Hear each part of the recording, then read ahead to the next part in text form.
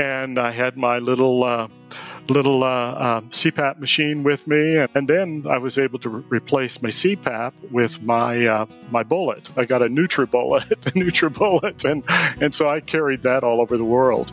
Lost I've 30 pounds right off the bat, and I've kept really the 30 off. This is the Healthy Lifestyle Solutions podcast, and I'm your host, Maya Acosta. If you're willing to go with me, together we can discover how simple lifestyle choices can help improve our quality of life. Let's get started. From heart disease to healthy and active lifestyle, after watching the film Forks Over Knives, Bill Daniels made a significant change, improved his quality of life, and became a co-leader of the group Plant-Based Eating Advocates, also known as PPOD. Bill is part of the POD Advisory Committee for Plant Pure Communities and also a member of the event subcommittee for PAC. And he's one of the individuals that's helping to organize this online course that we're featuring on August 27th. So we are designing this course to support pod leaders. If you are a pod leader, please send me a message on Instagram or Facebook. I am at Maya_HLS_podcast. As always, the full bio and the links for each of my guests can be found on the website, healthylifestylesolutions.org. I hope you enjoyed this episode. Well, thank you. It's good to be here. Look forward to the discussion. Yay. And it's a pleasure to have you as a member of the PAC Advisory Committee. And you're also part of my subcommittee, the not necessarily mine, but the one I'm part of, which is the event subcommittee. And yes, so we're working behind the scenes on hopefully providing content to support other pod leaders. Yes. So how are you feeling so far about being part of this group? Oh, I'm very excited about it. I appreciate the work that was done last year in laying the foundation, and really look forward to now bringing it to our pod leaders. And I think it's really going to be neat to be able to do the summit. I really love the idea of bringing in all the other pod leaders to share their experiences, and I think it's going to be a great thing. Yes, I do too. Yeah. So as you know, this conversation is part of a series that we're doing to introduce PAC members to the entire Plant Pure Communities pod network. Right. So people are going to get to know a little bit more about you, where you're coming from, you know, what your background is, and then just your experience in running a pod. And as you know, we've been trying to work real hard in terms of encouraging pod leaders, giving them ideas in terms of how they can continue to support their communities. So we'll talk about that, the name of your pod, what kind of work you do with your pod, and how you have pivoted, like many of us, how we've moved virtually. So let's start off learning a little bit about you. Where are you from? And how did you learn about plant-based nutrition? Okay. I'm actually from Evansville, Indiana. I'm from Indiana, although we have lived from New York City to Los Angeles and a number of places in between. We just moved a couple of months ago, and this was our 18th move. So in our 43 years of marriage, we've been around quite a bit. But yes, I'm from Evansville, and as far as plant-based lifestyle and eating, it actually goes way back. The first time we really heard about it was back in the late 70s, actually, when my wife and I were first dating and everything. And we had read a few books from Norman Walker, and he was a vegetarian, but it was primarily a raw food vegan lifestyle, and but he did allow cottage cheese and Swiss cheese. Anyway, so we did that for actually not perfectly. We were vegetarians, but we did that for about 5 years, and then we joined a church, and the church said, "This isn't going to fly. You can eat meat. It's perfectly okay." And so there was so much social involved. So we stopped, and at least being vegetarians. And then many years later down the road, my little brother said, "Hey, you need to see a video and it was forks over knives. And so from there, we changed things quite dramatically. And so that's been over 10 years ago. Now, we're not perfectly, at least I've not been perfectly whole food, plant-based in all of my travels and everything, but we've been very consistent with that. And as a result, I learned that I had pretty advanced heart disease, as well as a heart defect and some other issues that went with that defect. So at the time we first saw Forks Over Knives, I could barely walk up a hill without chest discomfort, and now that's totally taken care of. But so we're very fortunate, feel very fortunate to have seen Forks Over Knives, and then of course Plant Pure Nation, and then the many other videos and all. But we've embraced the lifestyle very much so. Wonderful. So I have a couple of questions about what you just shared. Sure. One of them is in regards to that exposure that you had early on. Were you also doing the juices? Yes. Yeah, Norman Walker. It was primarily raw food, and in fact, I lost like 60 pounds. I was a pretty bulky kid, and I lost like 60 pounds. Everybody was freaking out because I was also turning yellow from all the carrot juice, and a lot of people thought I had some very serious illness. But anyway, yes. So that's what it was about. He had the Norwalk juicer, which we couldn't afford. We had a Champion juicer, but the Norwalk was very, very expensive for us at that time. But anyway. I do ask about the juicing because there was a time when I also got into juicing. Mm-hmm. This is before I learned about the whole food plant-based lifestyle, but I was familiar with the Gerson therapy. Were you as well? Yes. Now, I learned about that later on, though. That wasn't, that I didn't know about it then. Although there were people like Victor Kulvenskis and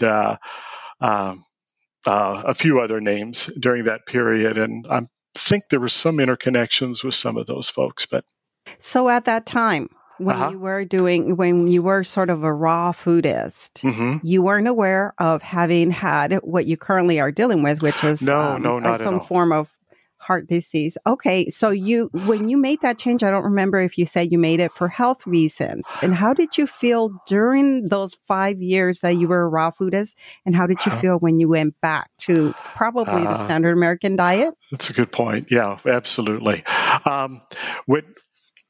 There wasn't probably, at least I didn't notice a dramatic change because we were eating a lot of cheese.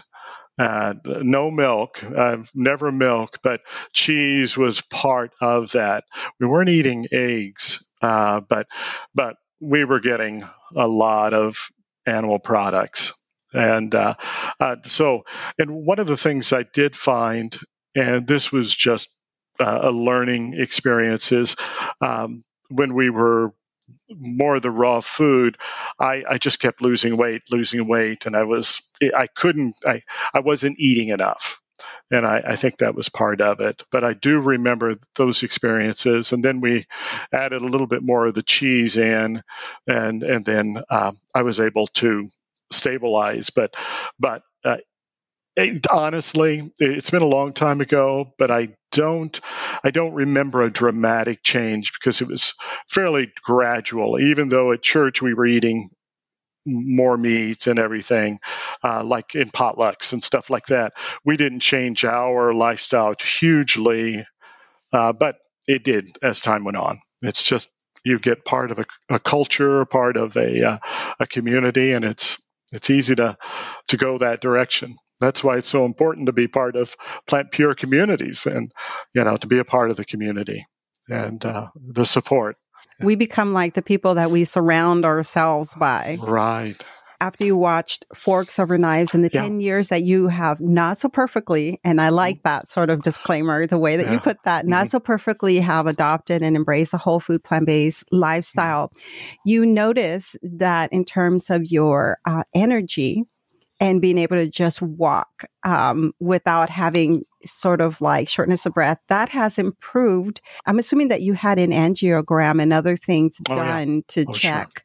Have you had any tests done recently to see if there's been sort of a reversal in your condition? No, but the tests that I have taken don't really show that. They're more of just pictures. I've got a very large aneurysm that comes with the valve malformity, and so they take a picture of that to make sure it isn't growing. And I've got just a little bit to go, but so far it's stayed where it is ever since I've learned about it, but I've stayed on the diet pretty well. That's great. Yeah. This is very encouraging because at least you know physically how you're feeling. Usually we have the symptoms when something is developing and we become very aware. Right. Absolutely. Definitely. And I traveled not nonstop, but 50% of the time. And I had my little CPAP machine with me, and I threw it through the scanner, and then I was able to replace my CPAP with my bullet. I got a NutriBullet, and so I carried that all over the world, and so anyway, I've had terrible apnea and lost I've 30 pounds right off the bat, and I've kept really the 30 off.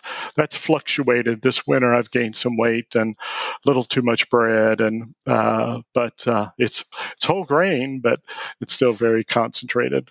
Well, I appreciate what you just said, though, and I repeated it, but we do this lifestyle not so perfectly. I myself, over the course of the pandemic, I've continued to be an ethical vegan because that's something I will never give up. But I discovered the food delivery service for the first time the later part of last year. And suddenly I noticed my cholesterol level went up. And so once I started to revisit some of the content related to, reading labels and also understanding where you find saturated fat in plant foods, it made sense to me. Oh, I'm eating curries with coconut milk. Oh, yes. I'm eating a lot of cashews, but also, donuts, vegan donuts. There you go. That happens. But instead of being very hard on myself, I decided to clean up my diet. And sure enough, my cholesterol, went down, quickly went down. And I'm so proud of myself, and I'm going to kind of stay like this. But let's mention a little bit about why you do travel. This is related to 31 years that you've spent in health and safety, and traveling can be very tricky. How do you travel with all your ingredients, all your spices? So tell us a little bit more about the previous work that you've done. Well, I worked in the field at least the last 30 some odd years, as you mentioned, in environmental health and safety. And then a little over 10 of those years, I traveled rolling out different health and safety and environmental campaigns. And so in doing that, I traveled to a lot of different countries, and from the top to the bottom of the Americas. But during that period, for half of that time, nearly almost all that time, I was doing plant-based. Now, when I would carry a lot of stuff with me. I always had oatmeal. I always had granolas. I always had rice cakes. I would have nuts and different things that I traveled with. I learned that even though I would get by with it sometimes, I used to carry potatoes with me. But one time in Mexico, they held me up till like 2 a.m. because I had potatoes in my suitcase. At least I was the only one of the team that oh my God. didn't get through. And then I had a note that said, they took my potatoes. So anyway, but I used to I had a system. I used to travel with dehydrated soups, even though they're high in salt, but I could put that on a potato, so I had a system. I would do my overnight oats, and then a lot of times, especially the last part of my career, I would travel, which I'm retired now. I've been retired for 2 years.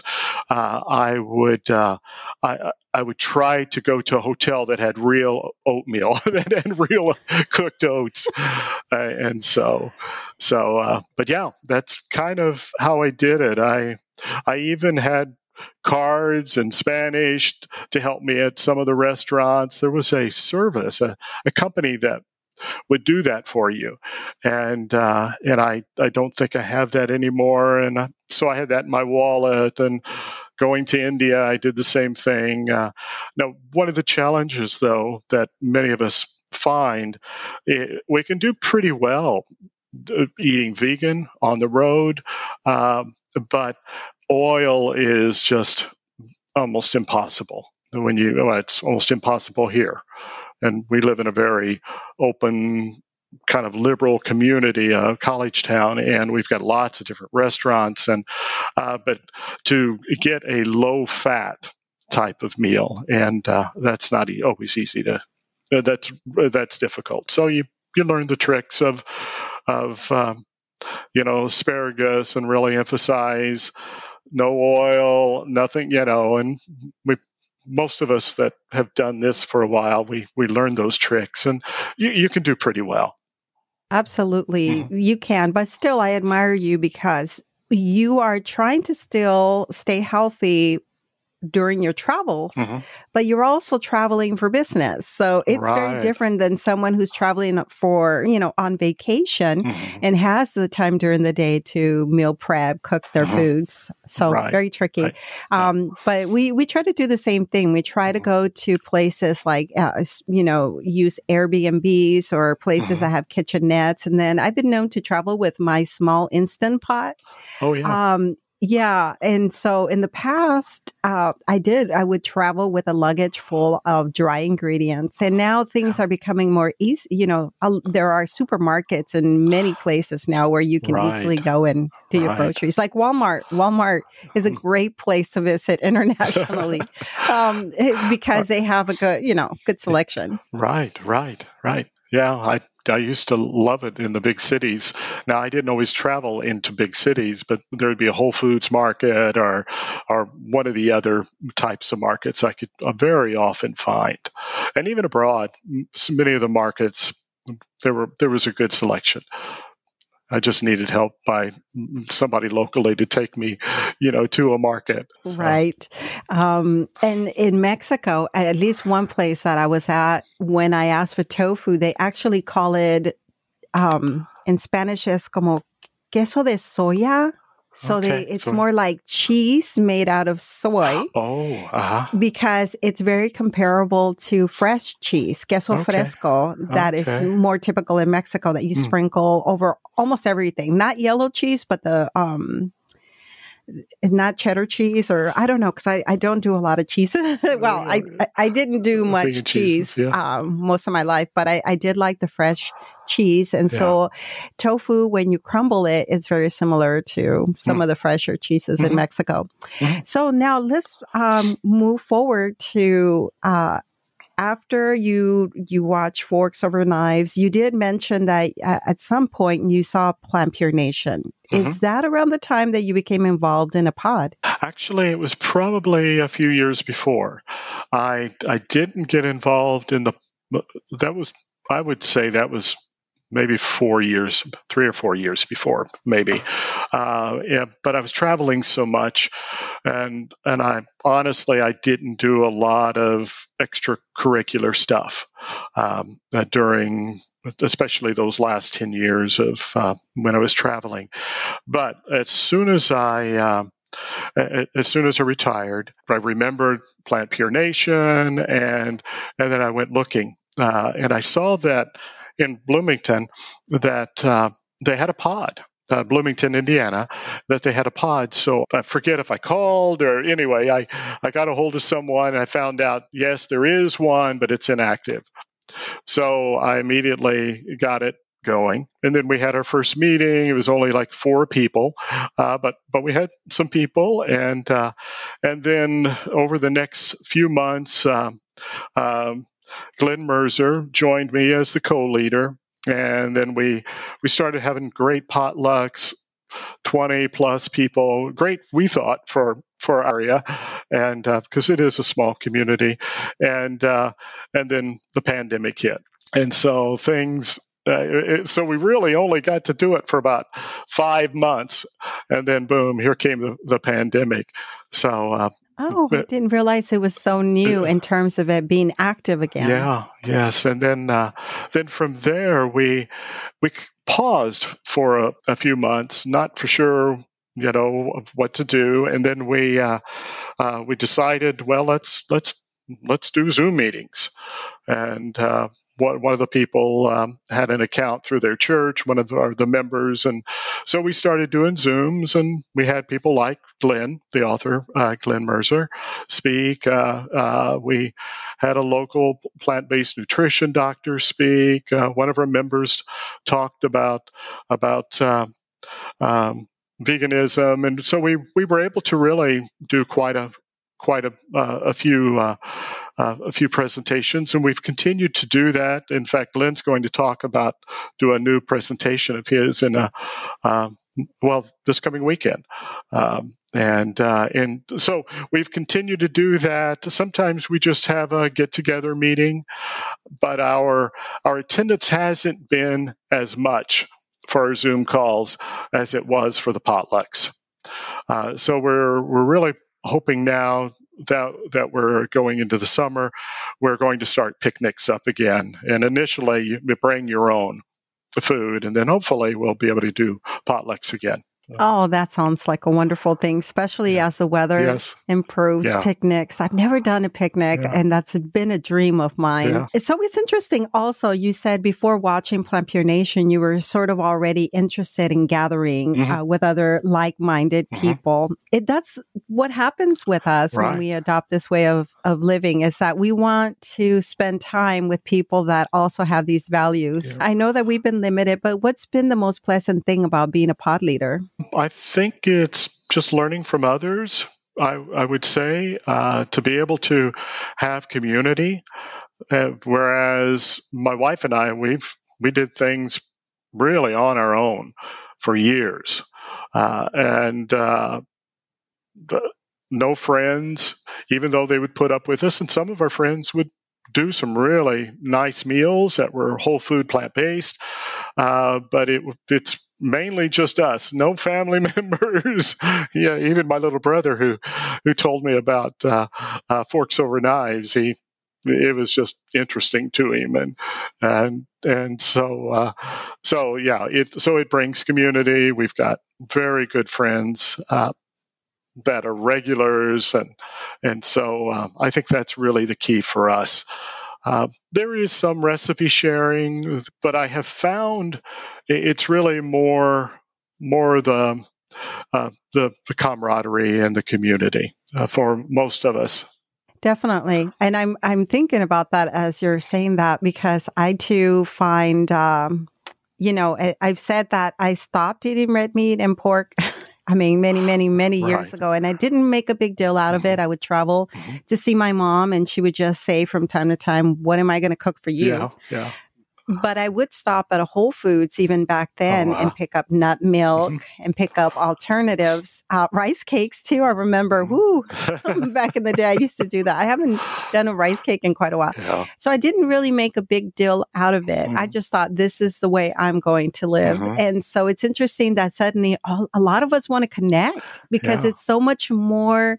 It's bigger than our health. It's about animal welfare. It's about contributing to the wellness of our planet. It's just so much more than that. And there's so much literature, there's so much evidence and science behind this way of living. And as we talk about the environment, I was hoping that you can share with our listeners these 3 goals that you had as you approach retirement, which you are now in. Yeah. So that way we can get to know you a little bit more. But what were those 3 goals, those 3 things that you had on your list? Well, since I traveled so much, the last part of my career, I wanted to do the plant-based thing. help in some way. I wasn't for sure what that would be as I was looking at retirement. Secondly, I wanted to be able to sing again. I'm a vocalist, and so I've got an undergrad degree in musical theater, and so I just wanted to sing again, and I'm singing in the church choir. I've got rehearsal tonight, and then the third thing, my early career from 14 to 31, I spent in horticulture. At least that was the consistent theme. I did theater, and I did a few other jobs, but it was really the consistent theme. And so I wanted to get back to growing plants, and specifically, I wanted to get into native plants. And a lot of people don't realize so many of, especially our ornamental plants, are they're brought from Europe, from Asia, and they look pretty. They don't have any bug holes in them, and even some of them are deer resistant. But unfortunately, those plants did not evolve with our native wildlife, in particular our insects, and especially our caterpillars. So it's very important that we move as much as we can to native plants, in that if we want birds, we need insects. We need those caterpillars.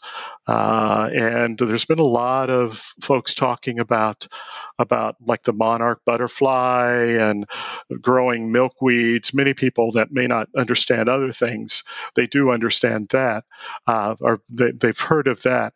Well, pretty well all of those insect nearly all the insects they can only eat a certain plants or certain types of plants, and if you don't have those plants, then you don't have the insects, and then you don't have the rest of the ecology. So anyway, that was my third thing, and I do that quite a bit, and coordinating a native seed project for the Indiana Native Plant Society, and anyway, I'm doing the things I really wanted to do. And actually, I'm getting about as busy as I was before. So anyway, but that's okay. It sounds just with the Seed Society that you're part of, that in itself could be a full-time job. Yeah. And I'm very fascinated in that topic. And I'm wondering, are there societies like that in every state where they address native plants? There really are. In fact, there's a listing that you can look at, and you can go on to 50 plus. There are a few other organizations, but in every state, there is some type of organization that is involved with native plants. That's such an important topic. As a matter of fact, I recently had an individual who has a wonderful YouTube channel, and she teaches people how to care for houseplants. Oh, wow. And I invited her on the show because I love plants and I want to learn more. And I don't necessarily have a green thumb, although some people think that's a myth, whether you have a green thumb or not. She came on the show, and another reason why I really wanted to speak with her is because she talks about the environmental impacts of just caring for houseplants, just having houseplants in general, and the carbon footprint. And you sort of just touched on that. We are not always familiar with how the distance that plants and flowers travel just so that we can have them. I know that I kind of always was bothered by buying flowers from a local nursery and having them die within 7 to 10 days or however long. It just kills me to take a beautiful flower that is flourishing in the ground take it out just to watch it die. I don't know how you feel about that. But in general, she talked to us about the footprint, and she was giving us ideas in terms of maybe trading plants or cuttings. I think they're cuttings. She talked to us about propagating. She talked to us, all sorts of things that we do not necessarily know about because, we're not gardeners. And we were specifically talking about house plants, but I'm sure that if we learned also about native plants in general and how we can support our insects, we would be contributing to helping our planet as well. Absolutely. And even when you think from a veganism standpoint, how important that is for our land use, because even though there are a lot of us vegans, it feels like, and there's a lot that we're seeing in the news and on the web and everything, meat eating is still going up. And when we're eating a lot of meat, we're either cutting down more trees, or we're using more public lands to graze our cattle. And so one of there was a study not too terribly long ago that said in the United States, vegans use about 10% less land. And so if the whole world went vegan, we could free up the land for something like the size of Africa, and there are studies of doing that. So from an actual land use, environmental, biodiversity standpoint, the more we can eat plants, plant-rich diets, the more land that we can free up. And so another thing from an environmental standpoint is the fact that trees are so important, especially the right trees, like an oak. It'll support over 500 different caterpillars. Whereas a ginkgo tree, many people know a ginkgo, really, there's research of one or two caterpillars on it. Not for sure if it's really, if it's just part of the study and they happen to be in the wrong place. Really important that we also have plant-rich habitats and we get away from grass. And I know you and I have talked about permaculture and forest gardening. The more that we can do that on our own properties and having this richness of plant life, you're drawing down carbon in the plants themselves. You're pulling it down into the soil, into the root structure. So grass just doesn't do it. It's got roots about, just a few inches long. You really, the more native plants, the more trees and shrubs and different diverse layers, the better from that environmental standpoint too. Yeah. It's amazing how much we do not know about our own backyard. Oh, right. In terms of our own surroundings. I know that Josh Wayne is very much into foraging. Right. And that's another thing that I'd like to explore and learn more about. And I recently was saying that I just bought a book, a recipe book with plant-based vegan or plant-based recipes that are Mexican.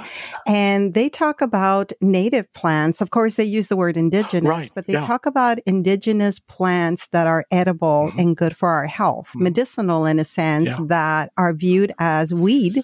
And so companies like Monsanto go and destroy these plants because for whatever reason, they don't see the value of it. Right. And so I was thinking to myself, wow, even if they're not in my backyard, I wonder if there are areas within Dallas or in the outskirts of Dallas where certain plants, edible plants are growing that I could benefit from. But also, you just never know with all the chemicals that are being sprayed everywhere. It's hard to know what you can actually eat. Yeah, there's a company here in the Midwest. It's called Indigenous Landscapes, and they focus on those indigenous native plants that were used by the Native Americans and can still be eaten now today. Like sunchokes are the Jerusalem artichoke or whatever, and it's a beautiful flower, and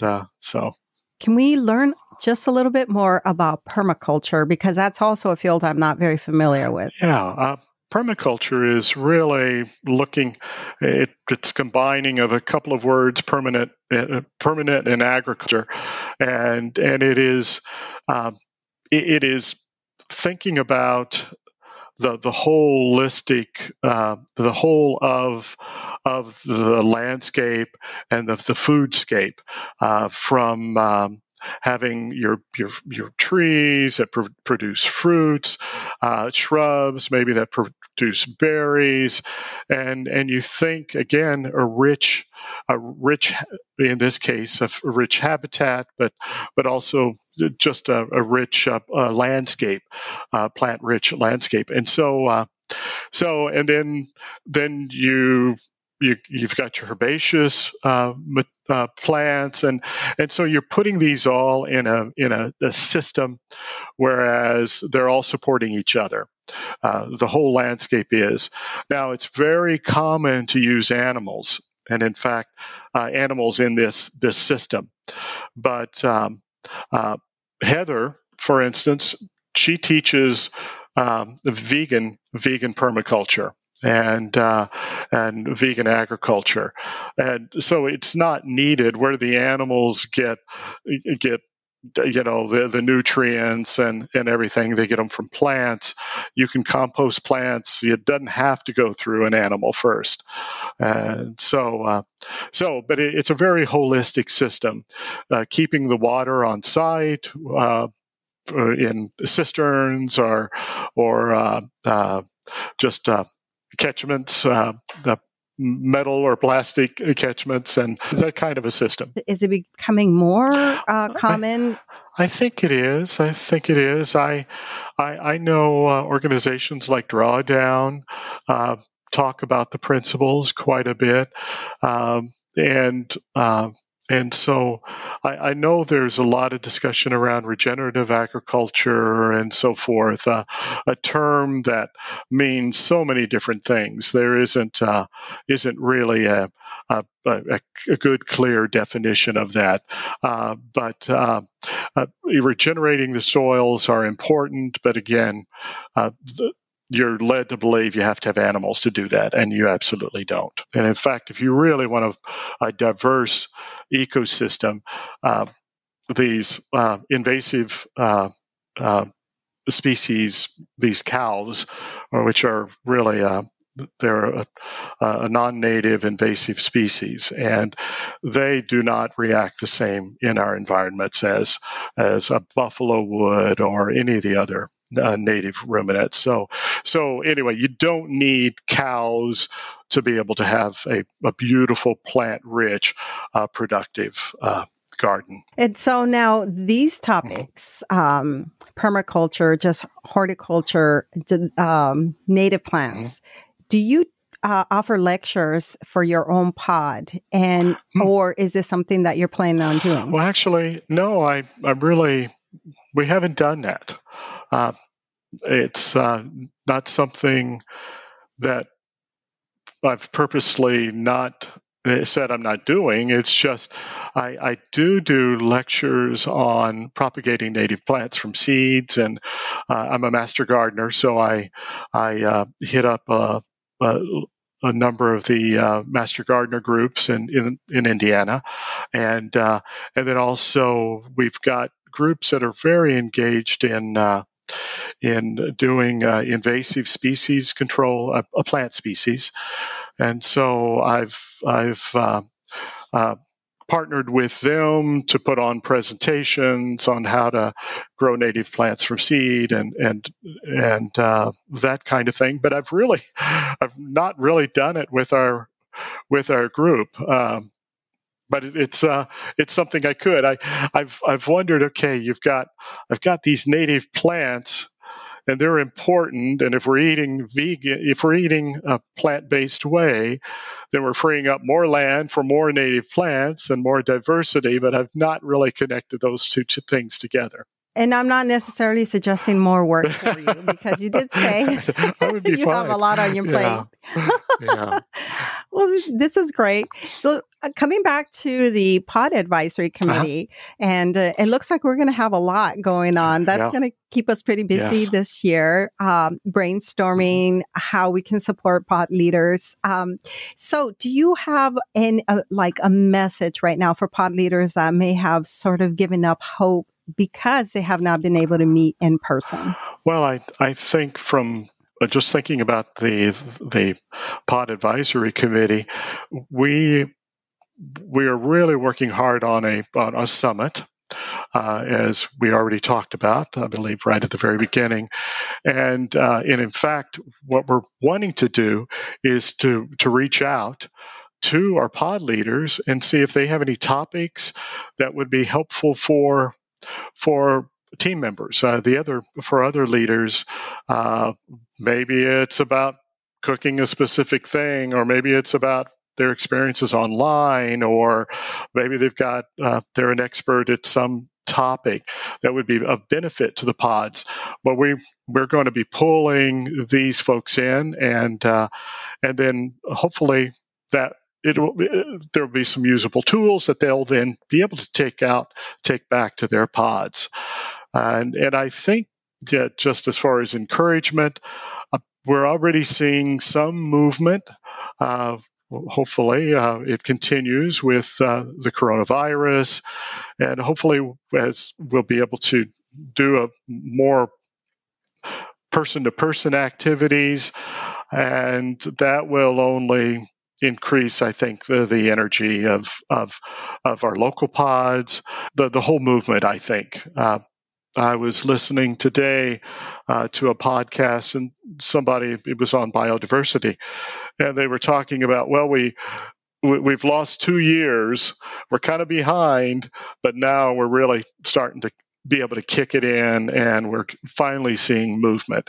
And I think it's happened to us too, and as long as we can keep the viruses at bay and we can move forward, then I think that I'm really excited about what the future brings. I'm very excited also about just being part of the pod advisory committee, and then, of course, the event subcommittee that we're part of. Mm-hmm. Our goal is to help revive pod leaders to come back and really look at their skills and how they can continue to contribute on a larger scale through a summit, for example. Yeah. Well, I think another event that we're working on is how to take your pod online.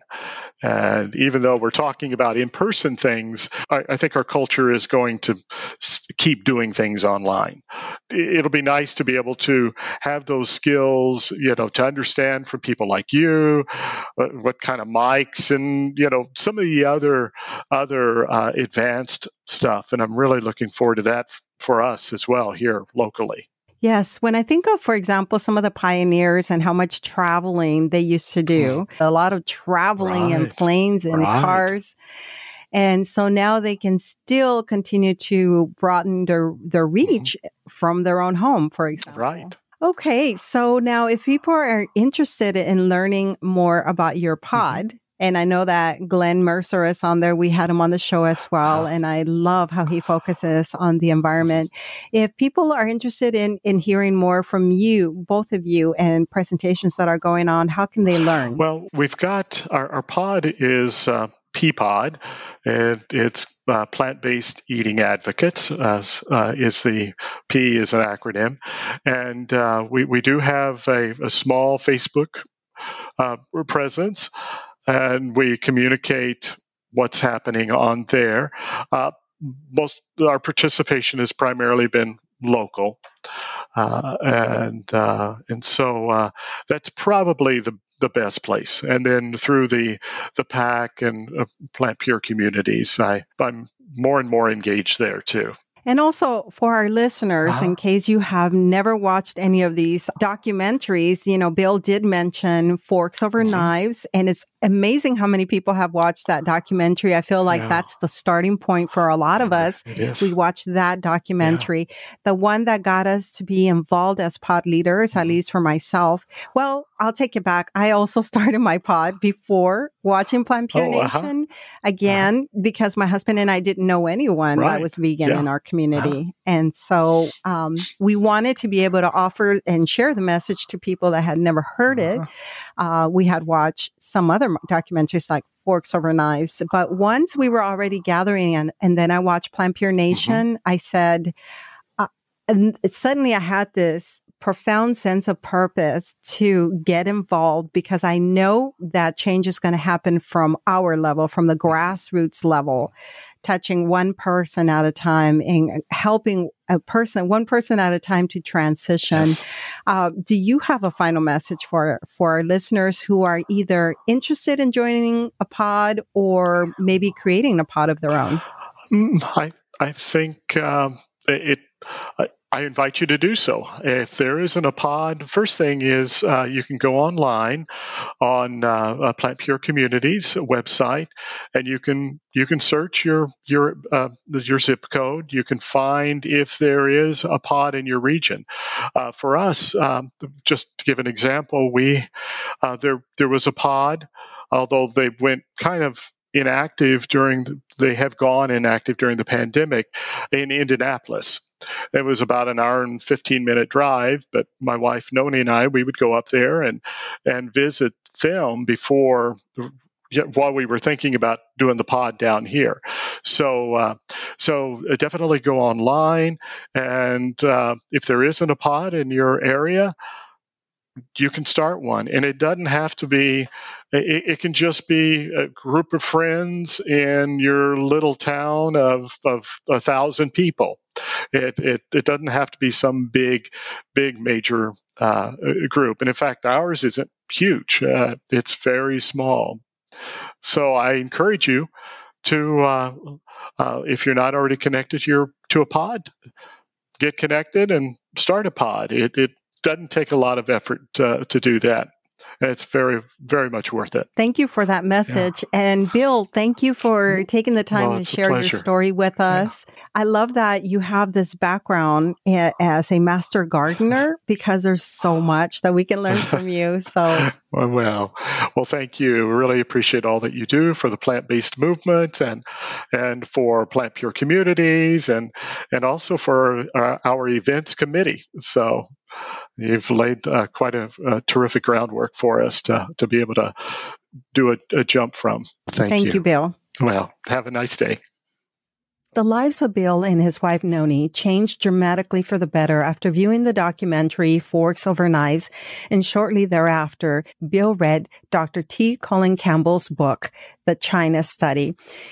Before being inspired to transition to a whole food plant-based diet, this new lifestyle has allowed Bill to return to the things that he loves, such as singing in the choir, being a member of the Indiana Native Plant Society. He enjoys giving lectures on propagating native plants with seeds, and he's also a master gardener. In a previous episode, Glenn Mercer joined us to discuss his book, Food is Climate. It just so happens that Glenn is also a member of Bill's group. Make sure that you listen to that episode. That's 157. At healthylifestylesolutions.org/157. Living a plant-based lifestyle gives you the opportunity to restore your health so that you can focus on your passions and life purpose. I hope that you enjoyed my conversation with Bill Daniels. If you haven't done so, make sure that you watch Forks Over Knives and leave me a message about today's episode. Speakpipe.com/HLS is where you can leave a voicemail. As always, thank you for being a listener. You've been listening to the Healthy Lifestyle Solutions podcast with your host, Maya Acosta. If you've enjoyed this podcast, do us a favor and share with one friend who can benefit from this episode. Feel free to leave an honest review as well at ratethispodcast.com/HLS. This helps us to spread our message. And as always, thank you for being a listener.